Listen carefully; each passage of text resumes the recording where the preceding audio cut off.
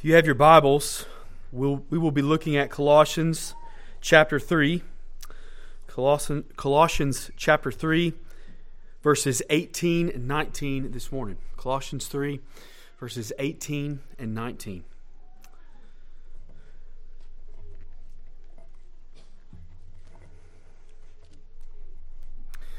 Before we read the text this morning, let's pray.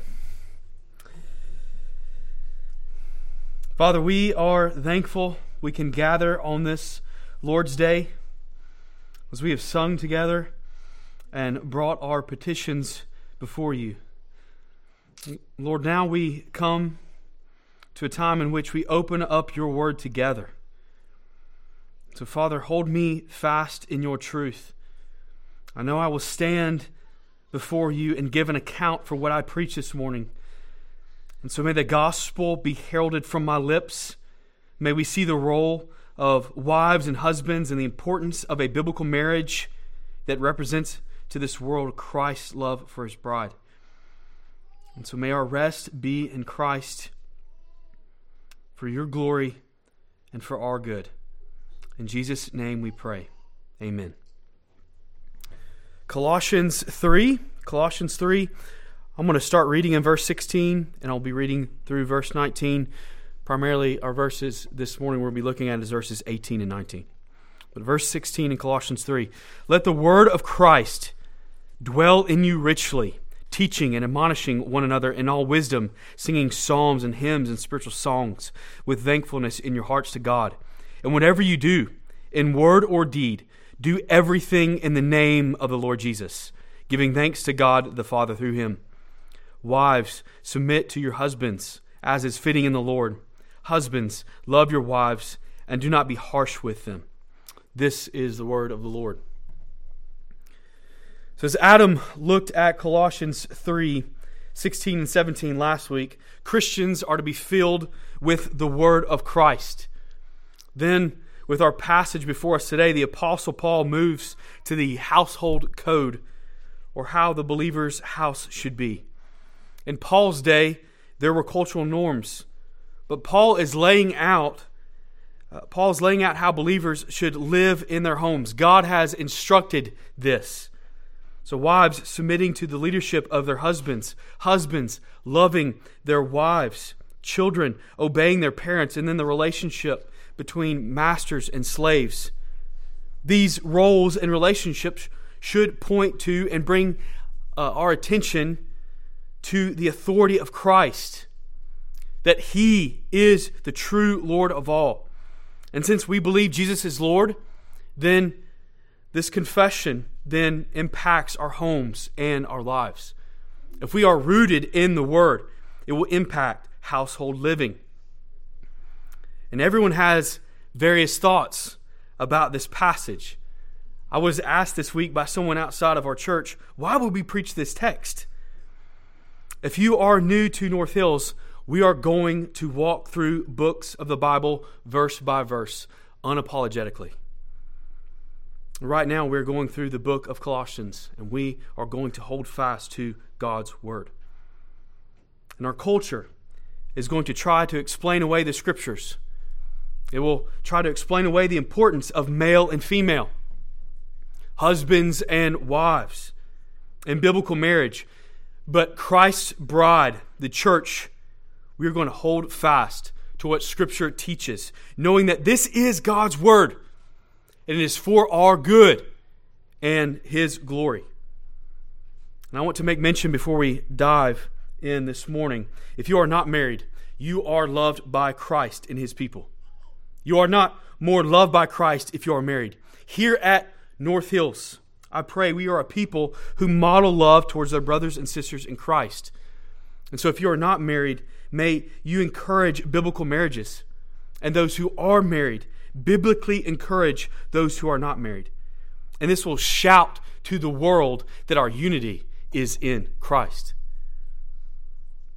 And so as we walk through this passage this morning, we will have 3 points. The first is that of biblical marriage. And under that point, we're going to walk through some passages that articulate a biblical understanding of marriage. So we'll see biblical marriage as the first point. The second is the role of the wife, the role of wives, as we see in verse 18. And the third point is the role of the husband as we see in verse 19. So to our first point this morning, a biblical marriage. A biblical marriage is between one man and one woman covenanting together before the Lord.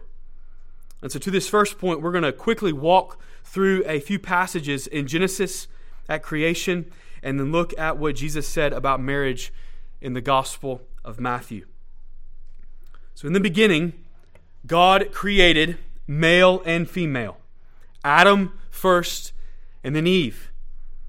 In Genesis chapter 2, verse 7, God formed man of dust from the ground and breathed into his nostrils the breath of life, and the man became a living creature.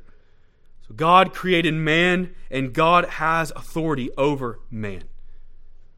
And God gave Adam the responsibility to name the animals, and among the living creatures, Adam did not find a suitable helper or helpmate. In verses 18 through 22 of Genesis chapter 2, Scripture says, "Then the Lord God said, 'It is not good that the man should be alone. I will make him a helper fit for him.' Now out of the ground the Lord God had formed every beast of the field and every bird of the heavens, and brought them to the man to see what he would call them. And whatever the man called every living creature, that was its name. The man gave names to all livestock, and to the birds of the heavens, and to every beast of the field. But for Adam there was not found a helper fit for him. So the Lord God caused a deep sleep to fall upon the man, and while he slept, took one of his ribs and closed up its place with flesh. And the rib that the Lord God had taken from the man, he had made into a woman and brought her to the man." So God created woman. And God has authority over women and men. And God has given the responsibility of headship to man. Eve is Adam's helper and complements Adam. And so before the fall, God created Eve as a helpmate for Adam. And Adam is the head of the family and representative of this family. So God from creation has ordered male and female, husband and wife, to live in this manner. Genesis chapter 2 verse 24 continues on. "Man shall leave his father and his mother and hold fast to his wife, and they shall become one flesh." One flesh. So marriage is a covenantal union between one man and one woman before the Lord. It is a good, wise, and biblical call to leave your family and hold fast to your spouse, to get out of the house. One of the best things for mine and Lauren's marriage was moving to Kentucky immediately after we got married. So in discussions, I couldn't run to my parents, and Lauren couldn't run to her parents. My home is with her. And so Lauren had to run to me and I to her. As the Second London Confession of Faith says, marriage was ordained for the mutual help of husband and wife. So marriage is not dictated by what the culture says, but by what the Scriptures say. We live in a day in which our culture takes and tries to use biblical language and dress it up, but that doesn't make it marriage.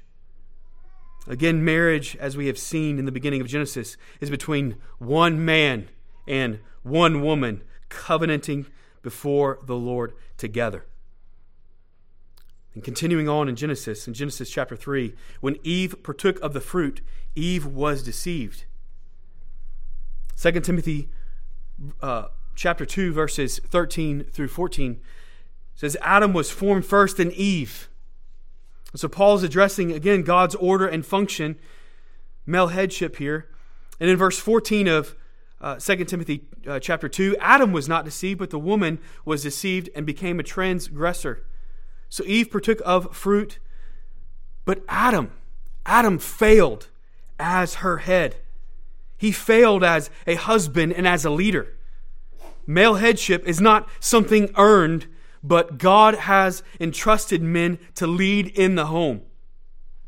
It is not because man deserves this and he is great and makes no mistakes. In the fall, Adam sinned as well. He did not keep his covenant responsibilities in caring for his bride. And so the scripture says in Genesis chapter 3, verse 6, that she also gave some to her husband who was with her, and he ate. And so Adam failed to speak. He failed his wife.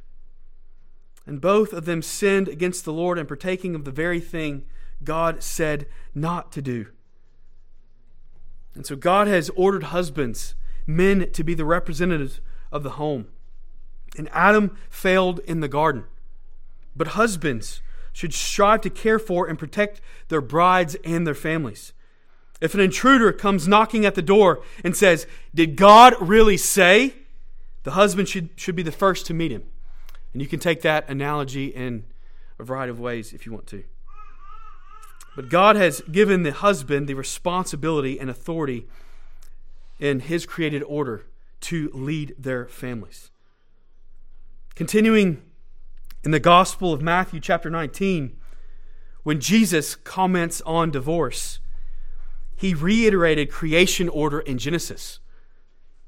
In Matthew chapter 19, verses 4 through 6, Jesus answered, "Have you not read that He who created them from the beginning made them male and female, and said, 'Therefore a man shall leave his father and his mother and hold fast to his wife, and the two shall become one flesh? So they are no longer two but one flesh. What therefore God has joined together, let no man separate.'" So here in the Gospel of Matthew, Jesus reiterates that God made male and female, and says that husbands and wives leave their fathers and mothers, and they are to hold fast to their spouse. The two, one male, one female, husband and wife, become one flesh, joined together, covenanted together under God. And so do not buy the lie of the culture that says Jesus is silent about marriage. Marriage is not something in which our culture can change because God created it. And the second person of our triune God, the Lord Jesus, upheld it in the Gospels. So saints, let's get in our Bibles and hold fast to what the Scriptures teach about marriage. As a son of divorced parents, the examples of biblical marriages in the local church have been very important and meaningful to me. So this text before us in Colossians has caused me to think and reflect a great deal in preparation. And we affirm this morning that God's Word is truth.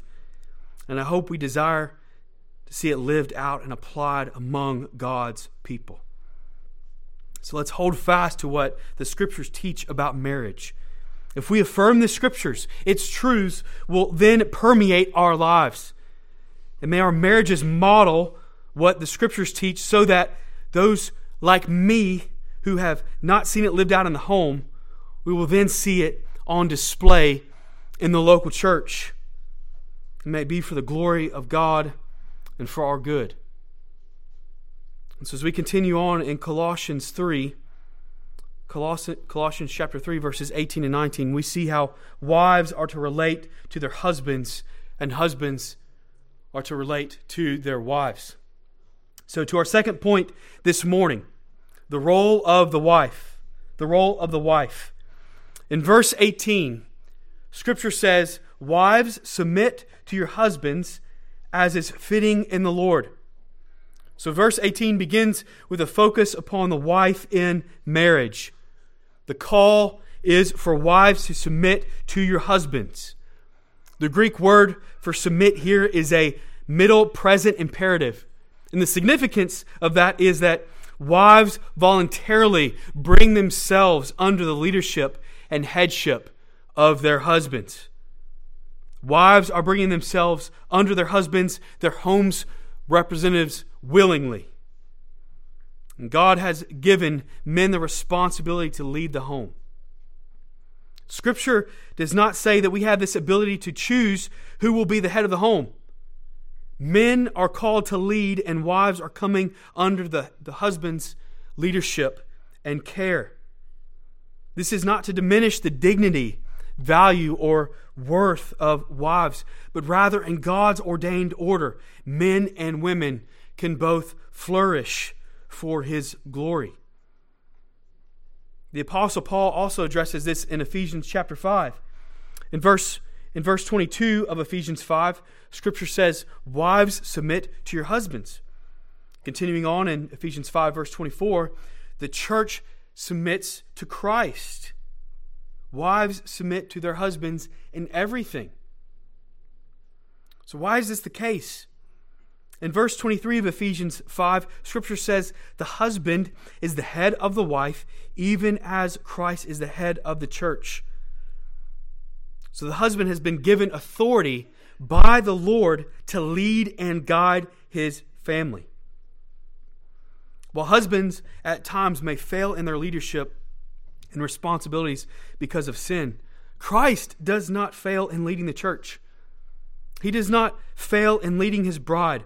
And as the church finds its strength in its head, which is Christ, wives should find their strength as well in their husbands. Yet Christ is the one who has sovereign authority. Believing husbands and wives are called to be slaves of Christ. And God has entrusted leadership, male headship, to the husband. So wives are called to submit freely to their husbands. Kevin DeYoung says, "It is submission freely given, never forcibly taken." So wives are to respect, to follow, to lift up and support their husbands. And husbands are to respect and love their wives. In the context of the book of Colossians, in a non-Christian home, a woman would have had little to no voice. One scholar noted that a woman would have had to bear at least 3 children to do anything outside of the home. Well, what does this mean for wives of a Christian home? Do they have a voice? Yes. Yes. And are to follow the God-entrusted leadership of their husbands. Wives are to be the helpmate of their husbands, balancing the strengths and weaknesses in the home.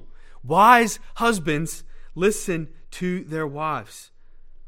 A practical way this would look like this. My wife is not going to cut me down in public, but we will discuss any disagreement she has at home. She's respecting me, submitting to my leadership, and cares for the home to bring up any concerns in private. It does not mean that the husband is greater and the wife is lesser in value to the Lord. We are co-equal in value, different in function.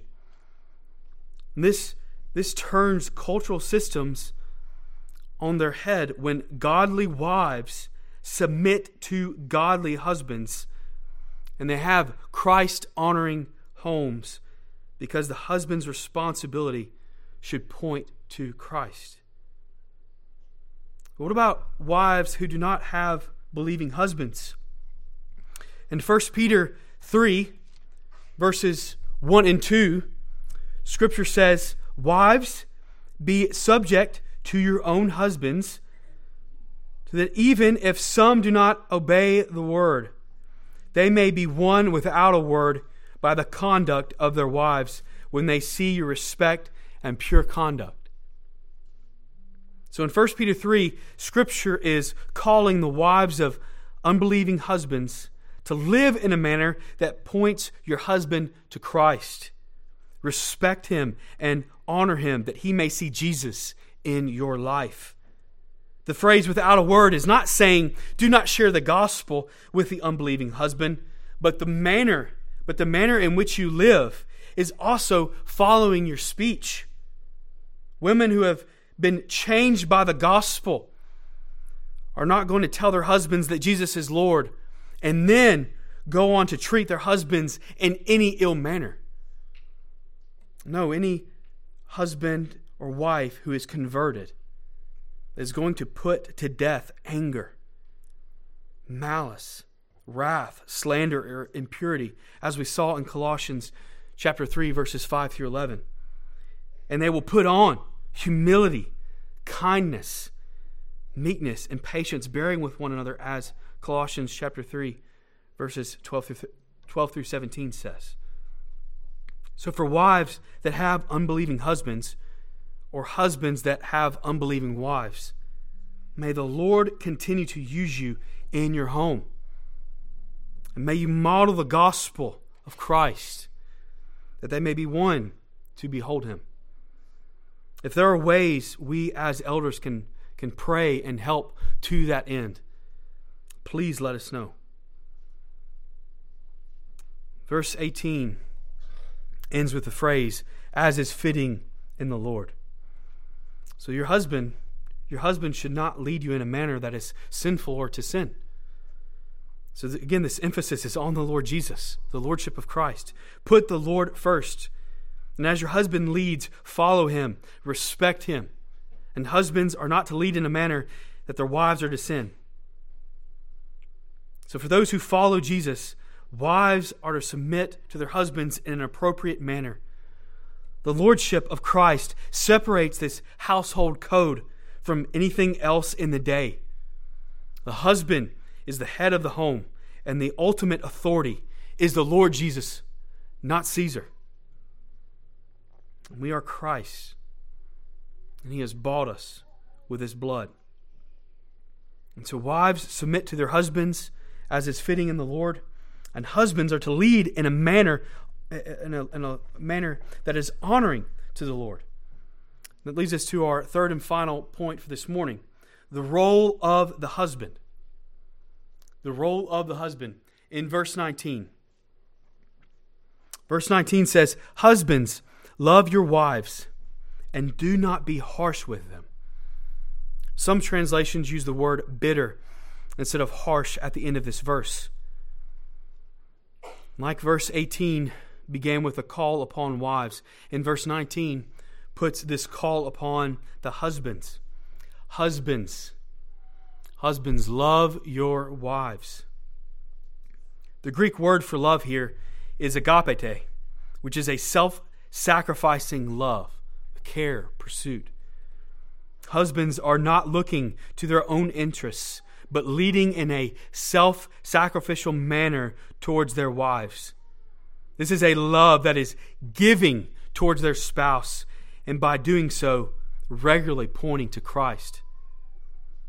Our culture around us has many homes in which men are not present, but that should not be the norm for Christian homes.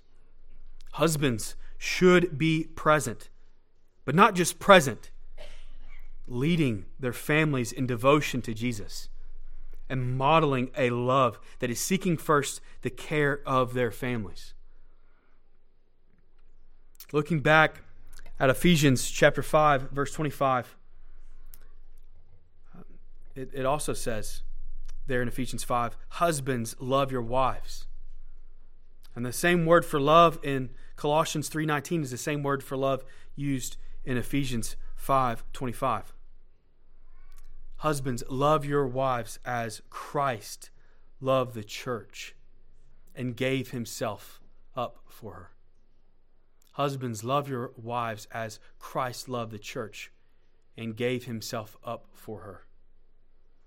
The Lord Jesus gave Himself up for His bride, the one who deserved the praise and more on Palm Sunday, yet He did not deserve His suffering and death on a cruel cross. He did so for our sin. Our Lord Jesus Christ created all things. He is the second person of our triune God. He is truly God and became truly man. He dwelt among us. He lived perfectly and did not sin. Well, while we have been faced with various temptations and then act upon them in sin, He did not. He knew no sin. So as Jesus arrived in Jerusalem, the crowds were shouting in Luke chapter 19, verse 38, "Blessed is the King who comes in the name of the Lord, peace in heaven and glory in the highest." He was praised at the beginning of the week and suffered and died at the end of the week. He suffered on the cross for our sake, so that by Him we are reconciled to a holy God if we come in faith.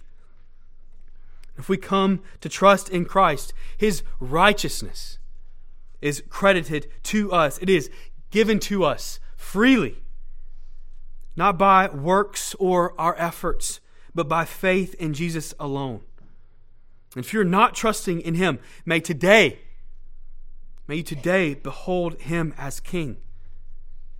And by Jesus' death, His shedding of blood, our sins are forgiven. And so did Pilate take Jesus' life? Did Herod? Did the Pharisees? Did the Sadducees? No one took Jesus' life from Him. In John chapter 10, verse 18, Scripture says, "No one takes it from me, but I lay it down of my own accord." I have the authority to lay it down, and I have the authority to take it up again. This charge I have received from my Father. And so as you think this week about what Christ has done in your place, may you reflect upon the heavy and weighty words of Ephesians 5:25. He gave Himself up for her. He gave Himself up for her. And so husbands, the manner in which we lead and care for our homes should shout and point to Christ. Mine and Lauren's marriage should point to Christ and the church. She is mine and I am hers. And again, this is a sacrificial love for the husband. And Christ is the head of the church, and the church submits to Christ. Husbands are the head of the home, and wives submit to their husbands. And as I continue to age with my bride, I love my bride more and more. And as the church continues to age with her Savior, the Lord Jesus, we will love Him more and more. And so men, you are to display the gospel of Christ in your home. Let's be men of regular repentance. You display the love of Jesus. And in your sins and failures, you point to Christ. If you don't repent when you sin against your spouse or your child, you're displaying that repentance is not significant enough. So let's remove the weeds in our gardens, and may our homes flourish to the glory of God. The godly husband repenting of his sin before his wife and children shows the weightiness of sin and points to the work of Christ. And so may husbands love their wives. Continuing on in love, Colossians 3:19 ends with, "Do not be harsh with them. Do not be bitter towards them or bitter with them." This is a continuation of love and a call for husbands to respond in gentleness and tenderness towards their brides. Our wives are our helpmates. Proverbs 18 verse 22 says, "He who finds a wife finds a good thing and obtains favor from the Lord."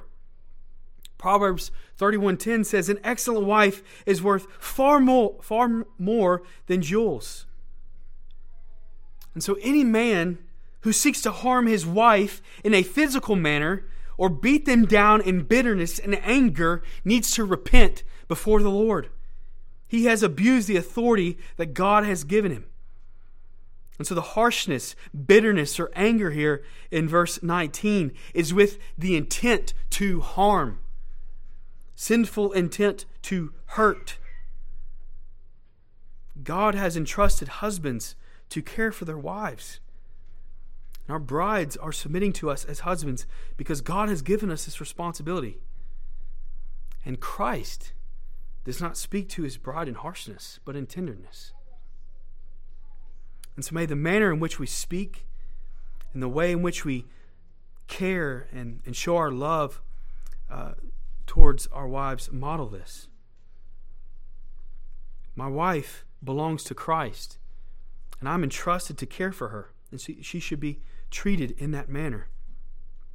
The love of the husband towards his bride is showing to the world.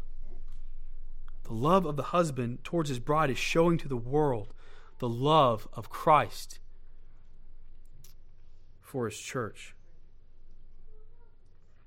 So Hebrews 13:4 says, "Let marriage be held in honor among all. Wives, submit to your husbands, as is fitting in the Lord.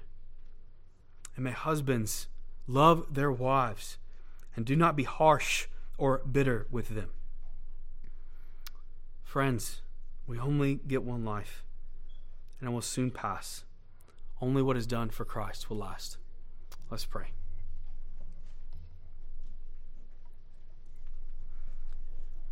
Father, we come before you knowing that we are insufficient, but through Christ we are made whole.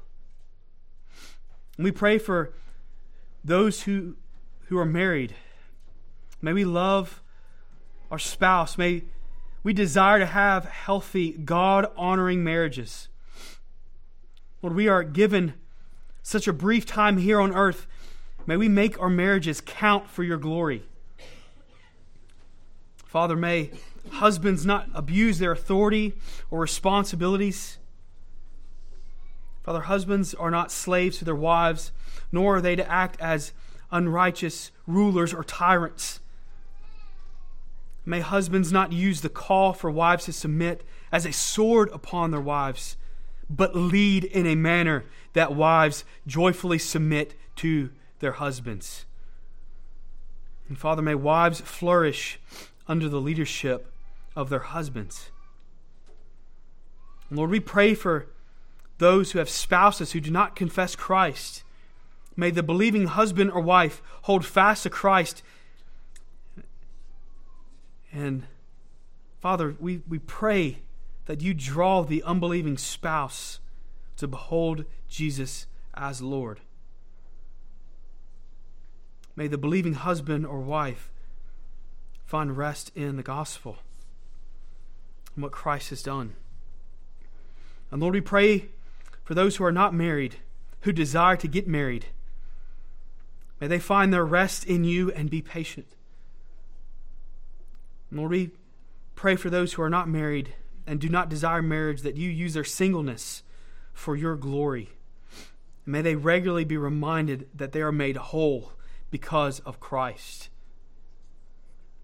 Father, we thank you and rejoice this morning that our King has come. Lord Jesus took on flesh and dwelt among us. Jesus lived, died, and rose again for his bride. He gave himself up for her. And so, Father, may we rest in the finished work of Christ. May our marriages flourish for your glory. May we proclaim the gospel to our neighbors and to the nations. In Christ's name we pray. Amen.